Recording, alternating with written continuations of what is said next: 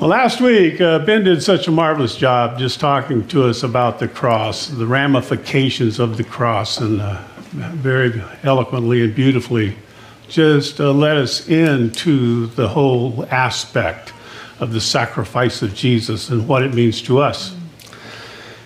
And so today, I thought I would just do kind of just a compiling of the three, the Lord's life, his death, and resurrection. Try my best to tie it all together. And when I say that, I must say that I'm going to go back a couple of times, go through something and go back and go through it, because I think there are different windows to look at what the Lord did here. So I'm going to look at it through a couple of different windows in a couple of places. But in Romans, the 6th chapter, there are a couple of verses there that I want to read first. And it's Romans 6, 4, and 5, maybe 6. Let me pull this up. I got to get where I can see in the light. Here we go. We were therefore buried with him through baptism into death, in order that just as Christ was raised from the dead through the glory of the Father, we too may live a new life. If we have been united with him like this in his death, we will certainly also be united with him in his resurrection. For we know that our old self was crucified with him, so that the body of sin might be done away with, that we should no longer be slaves to sin, because anyone who has died has been freed from sin. Yes. Lord, I just pray now that you add your blessings to the reading of your word and the words that are spoken now. And Lord, we give it to you in Jesus' name. And everybody says, amen. Amen. May the 29th, 1953, Edmund Hillary stuck his head out of a tent at a landing level of 27,900 feet above sea level in minus 17 degrees temperature. And he and his buddy were to scale the last 2,100 feet to the top of Mount Everest. 1,100 feet of this, in this temperature, minus 17 degrees, with no oxygen, with a ton of clothes on, with a pick and shoes with spikes in it, climbed a 1,100-foot sheer vertical ice, one pick at a time, pulling themselves up. When they reached the summit, the crest, and they stood there just for a few moments and just took in a sight that no earthly person had ever seen. The first. It was such an accomplishment that before Hillary got back to ground level, base ground level, he was already knighted by the Queen, the new Queen of England. I think of Roger Bannister. For years, the best of the best athletes had trained and ate well and conditioned their body to break the 4-minute mile barrier. And of the millions, the billions of people on the earth, Roger Bannister worked and worked, knowing that at some point he had to break 60 seconds for a lap to get under 4 minutes, 4 laps. And when he did, he was so exhausted, he fell across the finish line in 3:59.4. Wow. Never been done before. Yes. When Magellan sailed around the world in the 1500s, no less, one thing he proved was that the world was round. Amen. Because he made it, circumvented the whole planet. Neil Armstrong, the first to put his foot on the moon. Something that no one had ever done. Now, I promise these are all names that may have ended up in the Guinness Book of Records. But there's one name that has not entered into that Book of Records. Yes. And his name is Jesus. Amen. Yes. When you think about the accomplishments of Jesus, the life that he lived in perfect obedience to his Father, his own family and the men that he traveled with and people of his day, they made statements like, he lived a life without sin. They were dumbfounded by who he was. The words that came out of his mouth, they said, whoever spoke like this? Whoever said things like, whoever did things, who said that, who could forgive sins? Who can do the things that he's done? But it was Jesus. 10 billion people have lived at some time on this earth. And not one of them, he alone, the only one to ever live a life without sin. Now, that's powerful. So when John 3 and 5 said that in him there is no sin, Hebrews 4:15 said in him we have one who has been tempted in every way just as we are, yet without sin. Knew no sin. Peter said in 1 Peter 2:22 that he committed no sin. When I speak of sin, it's just not a matter of wrong thought or a wrong action here or there. It's not just a matter of missing the mark a bit. You know, there's no one in the world that hasn't said at some point in time, well, I'm not perfect. Everybody's been there.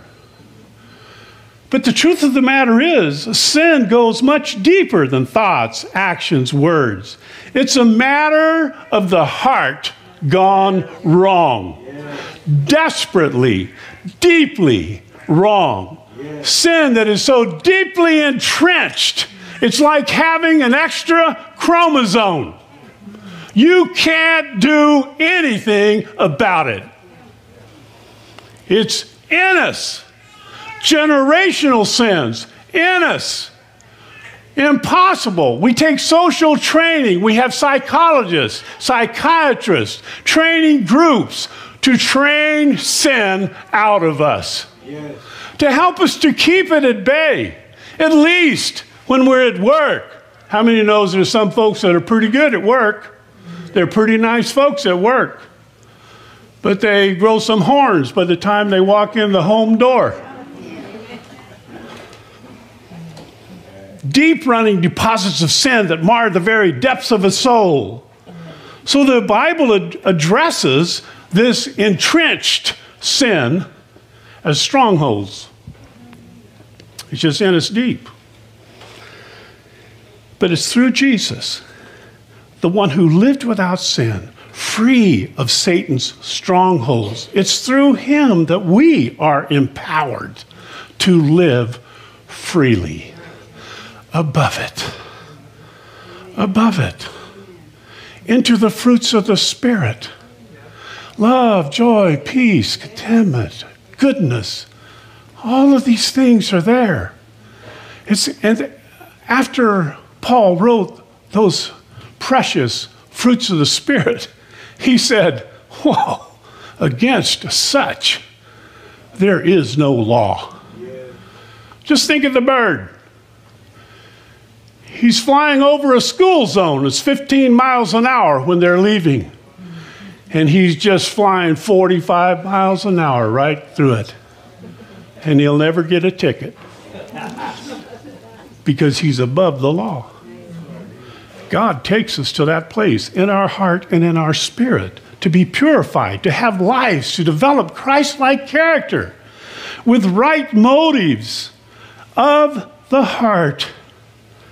2 Corinthians 10, 4 through 5. Let's take a look at this.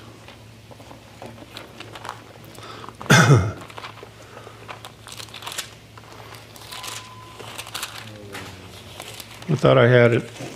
Here we go. The weapons we fight with are not weapons of the world. On the contrary, they have divine power to demolish strongholds. Everybody say demolish. Demolish. Strongholds. We demolish arguments and every pretension that sets itself up against the knowledge of God. And we take captive every thought to make it obedient to Christ. Wow. And so here's about as simple as you can get. Jesus did everything right. He said everything right. He thought everything right. He alone was perfect. And as such, here's what the Father said. John writes in 5:26, it says, the Father has life in himself, so he granted the Son also to have life in himself. He had life, and I put abundant life, right? And he was life. Before raising Lazarus from the dead, and the great consternation of the soul of Martha, she's standing there telling him, man, if you'd just been here, this wouldn't have happened, right? She'd seen him heal too many folk. And she was dying on the vine as she was watching Lazarus breathe more sparingly and having to really try hard just to stay alive. And you could just almost hear her saying, Lazarus, keep at it, buddy. Jesus is going to get here. Just keep breathing. 4 days later, Jesus shows up. Yes. Now, I'll tell you what. Morticians have to do some real work on folks who've been dead 4 days if they even thought about having an open casket. There's going to have to be a lot of all kinds of stuff going on to make a body that's been dead that long presentable. Yes. And Jesus, when he hears her talking, and he says to her, he says, Martha, he says, I am the resurrection and the life. Yes. Though a man be dead, yet shall he live. Yes. What a thing it was when Lazarus comes walking out of there and all this wrappings and couldn't see and he couldn't move his legs hardly and he's doing like this and trying to get out and the Lord had to say, loose him, set him free, let him go. Such a picture of life. But then he died. Man. And here's the thought I had. If anyone ever deserved to have a free ride out of here, it was Jesus. Amen. Just think of that. I mean, Enoch did. Said he was just walking with the Lord, and the Lord just took him. It's just like we're closer to your house than we are to yours, so just come on home with me. Just called him up, you know. And Elijah, in all of his sometimes uncontrollable emotions, highs and lows, and such a strong person one moment and weak the next, and back and forth, that at the end of it all, the Lord sends a fiery chariot to take Elijah out of here. It just seems that Jesus would have been in line for such. But yet he dies this most horrific death. And I'm not going to go into all of that because Ben did last week. And you can go online right now and watch it. So don't go right now, right? But it's there for you to see right now, should you want to. But he was not acting for himself.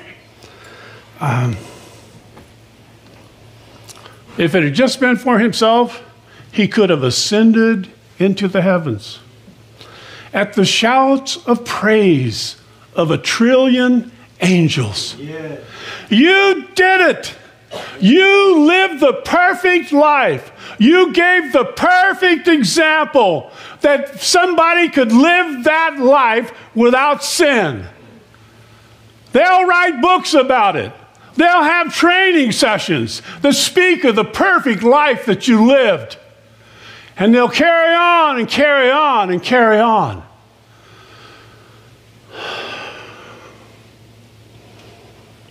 But the truth of the matter is, a perfect example, perfect demonstration of power, his compassion, his love, his testimony, and all of that.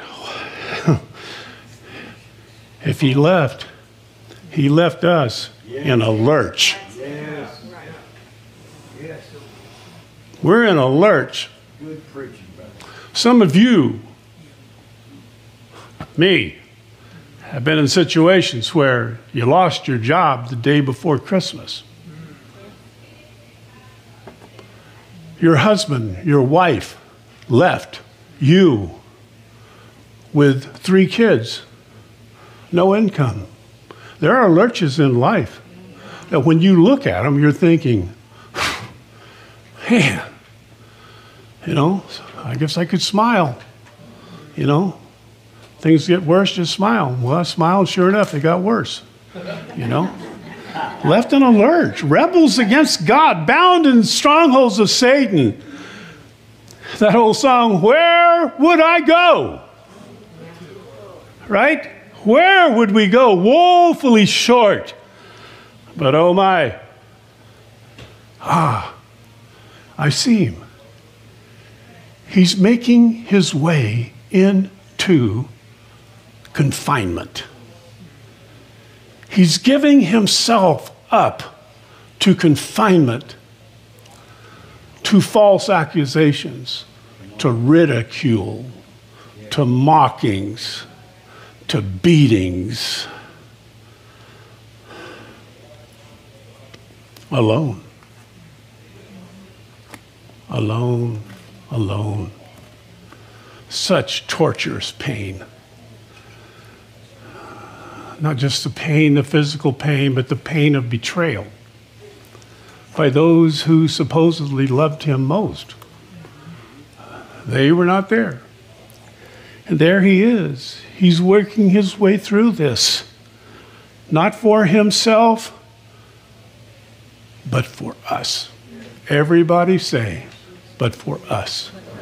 For me. For me, he died. He acted as our representative, our substitute, our champion. Years ago, in Arkansas, when I was a young dude, we had a softball game at the church. Had a big back part that the way we had the diamond situated, that if you got a really good hit, the ball might bounce off, the bottom of the church, hit up against the church and come back. And so it was the old dudes against the young dudes. I was the young dude at the time. I don't even know if I had a whiskers yet, I've been married for several years and still didn't have to shave about once a week if I didn't want, whether I needed to or not, I could, And one of our young men got up to bat, and he swung. And the ball just went up, and we're all like this. We're watching it. It hit the top of the church and bounced over to the other side. One of the dudes on the old team, he says, "Us old folks don't stand a chance." But just imagine, at about that time, a car pulled up, and Hank Aaron stepped out. He was a little older. And he says, "Fellas, can I play?" Just about that time, you would have heard my friends say, "Old folks do stand a chance," right? You're in a basketball game and you're in a world of hurt and needing some help, and Steph Curry comes out in his Under Armour gear and says, "Can I play?" Right? A substitute. Jesus is our champion and a substitute. Now Ezekiel 18:4, a change for a moment. He says that the soul that sinneth will die. Paul in Romans 6:33 6:23 says that the wages of sin is death. Without Christ and his works on the cross, we're all dead in our trespasses and sin. And it is Christ, a substitute, who died in our stead. He paid the wages of sin. He took on himself the sins of us all. And he took the greatest of enemies on, which is death itself. Took it on. Now 3 days, like I said, 4 days, 3 days, the body has decayed. There's a huge impact upon the mind, upon the brain. Just 3 minutes without oxygen. If you had it on a chart, you took a deep breath, and your brain's activity, 1 minute, it's just good. 2 minutes, it's good. 3 minutes, it's coming down like that. About 3.5, it goes like that. Your body has natural mechanisms to take care of dying flesh. They're called phagocytes. They're white blood cells, and anything that's dying, they want to get it out of the body. And so they start eating your brain. So someone that has been without oxygen 5 minutes, those phagocytes are getting after it. And you will not come back as the same person. Right? So when you talk about death, 3 days later in the grave, there was this great stirring. Whew.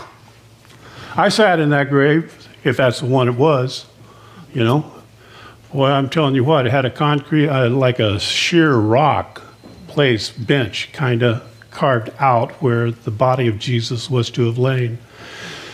It had been sat on so many times that it had like a depression in it where sheer rock. Just to sit there, just to imagine what it was like in a totally dark, sealed tomb with guards out there, right? To see that nothing happened. And yet after 3 days, you know, that was one of the things with the movie The Passion of Christ, that the very last scene was showing the movement in the shroud. You know, I said, Mel Gibson, where's that sequel? Where is it where Christ comes out of there, right? Out of there in a new body, changed. Oh my. Resurrected with power, you see. And from him, with this life that streams from him. It's inherent in him. It originates in him. It pulses in him. Streams from him to others. That if you believe in his resurrection power, it's the power that can raise you from the dead. Amen. Praise God. Now, Romans talks about this. In the 8th chapter, which is like the chapter of chapters in the entire Bloomin' Bible, all of it. This 8th chapter, he says that he will raise your dead bodies from the grave. Said the power that did this, the power that will raise your dead bodies from the grave is already at work, bringing to life your mortal bodies. And then Peter said that there's this calling into existence, that which was, and conforming us, verse 29 of the 8th chapter, conforming us every day in the express image of Christ, making him, conforming us into his likeness.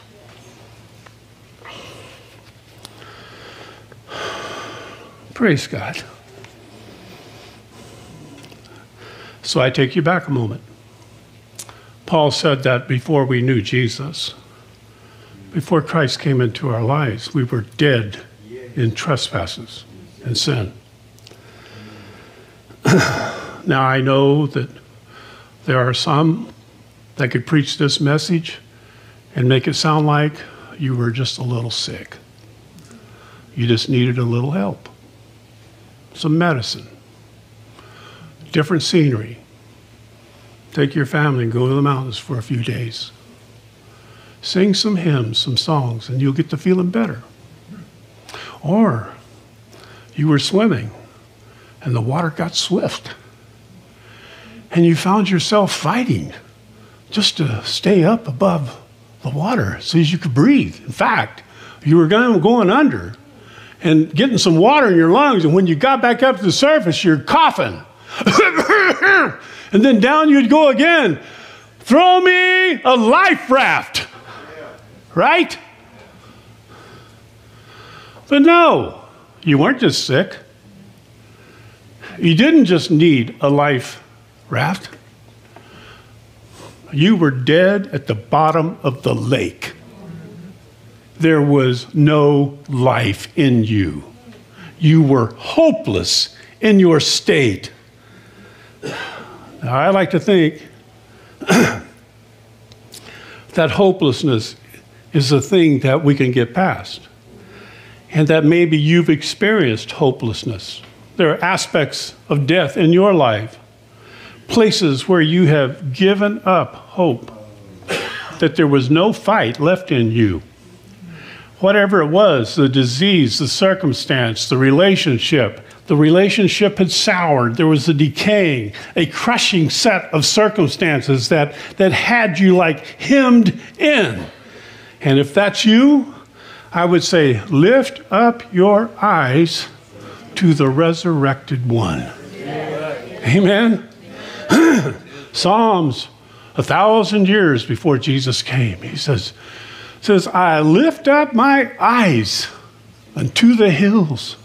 It says, which cometh my help? Amen. It's like a question. But he says, my help comes from the Lord. He is my strength, my life, my hope, the restorer of all that has been lost. We got to look at 1 Peter, verses 5, chapter 5, verse 10. He says, and the God of all grace, who calls you to his eternal glory in Christ, after you have suffered a little while. I tell you, life has some hard knocks. You'll not get through it without some suffering. Everybody will. Job said that as sure as sparks fly upward, trouble comes to a man. It's just going to happen. He says, even though you suffered for a little while, will himself restore you and make you strong, firm, and steadfast. And to him be the power forever and ever. Man. Now I wrote down a couple of things here. When you talk about a life that's in shambles restored, finding supernatural strength to fight long-standing addictions, to come out of a mindset that has been scarred through abuse, physically and mentally, to have lived strained, stained lives with lust and hate and anger and bitterness, some for years, to experience a 180. Here's where I was, and here's where I am now. I once was lost, and now I'm found. Praise God. Look at me now. The resurrecting power of Jesus is now doing this every day, 24/7. He's resurrecting hearts and lives. It all depends on, are you going to listen to the message? Are you going to receive the message? And it flows like a river into dry desert areas of our lives and helps us live. Where is the death in your life? I say, hold it out to him. And he'll bring it back to life. He's the restorer of restorers. The beauty of being united to Christ in death is that in death, there's no longer have any kind of authority over us. Revelations, the last book in the Bible, there's a passage, just like getting everything started. Verse 18 says, I am the living one. I was dead, and behold, I am alive forever and ever, and I hold the keys to death and Hades. Now,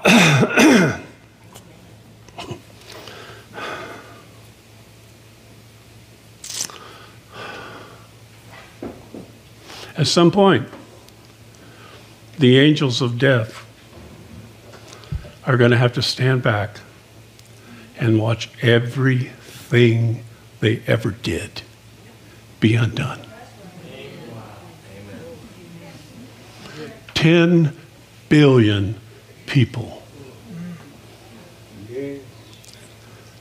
And out of those, maybe 4 or 5 billion are in the ground, are all going to be resurrected to eternal life.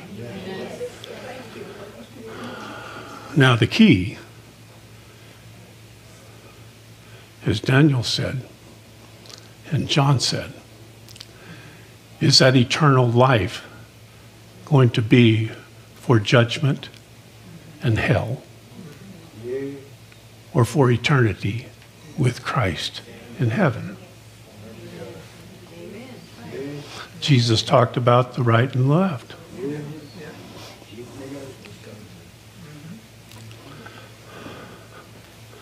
Which side? Moses said, whose side are you on? He drew a line in the sand. He said, whose side are you on? I asked the question, whose side are you on? Do you desire a personal, spiritual salvation? One that is life-giving, life-changing, a true relationship with God? It is through the resurrected Christ. Jesus. Jesus. Jesus.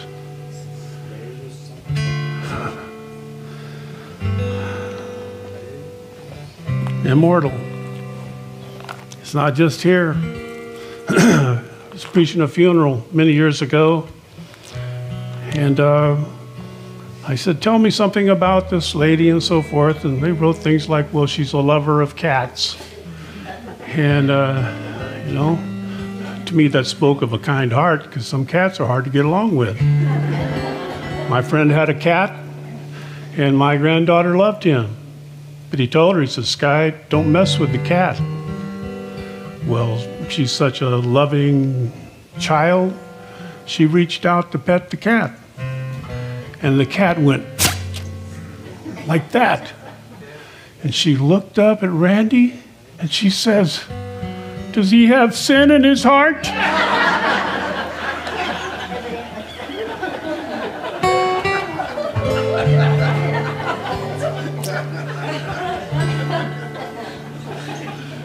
Lord, there's sin in my heart, and I need help every day, every hour. There's no hour that I don't need you, your help, your blood, your care, your love, your resurrection power, Lord, that can renew me, take away the stains of sin, of bitterness, anger, hurt, all the things that the world and the devil would throw at me. It can just be taken out. No self-help program. So Lord can renew. So here's what John wrote. He says, the Spirit and the bride say, come. And let him who hears say, come. Because whoever is thirsty, let him come. And whoever wishes, let him take of the free gift of the water of life in Christ Jesus. I don't know. There may be areas of your life right now that you say, I'm really dealing with things that are going on right now. And I've done all I can. I've thought this through. I've tried. And right now, it's like I have that extra chromosome Where do I go? What do I do? If this message has inspired in you a hope, I just want you just to say, Lord Jesus. Everybody just lift your hand. Everybody. Just pray with me. Lord Jesus. It's with humbleness that I come to you. With issues in my life that are very difficult for me to deal with right now. I need help. And I'm looking to you as the author and the finisher of my faith. I ask you, Lord, to forgive me of all of my sins, things that I have done that have hurt you and hurt others. I ask your forgiveness. I believe you to be the Son of God, and that you died for me on the cross, a substitute. And by faith, Lord, I receive cleansing, renewing, new life in Jesus. Amen. Praise Jesus, praise Jesus, praise Jesus, praise Jesus. Power, wonder-working power in the blood of the Lamb. There is power, wonder-working power in the precious blood of the Lamb. Would you be free from your passion and pride? There's power in the blood, power in the blood. Come for a cleansing to Calvary's tide. There's wonderful power in the blood. Stand on your feet and sing. There is power, power, wonder-working power in the blood of the Lamb. There is power, power, wonder-working power in the precious blood of the Lamb.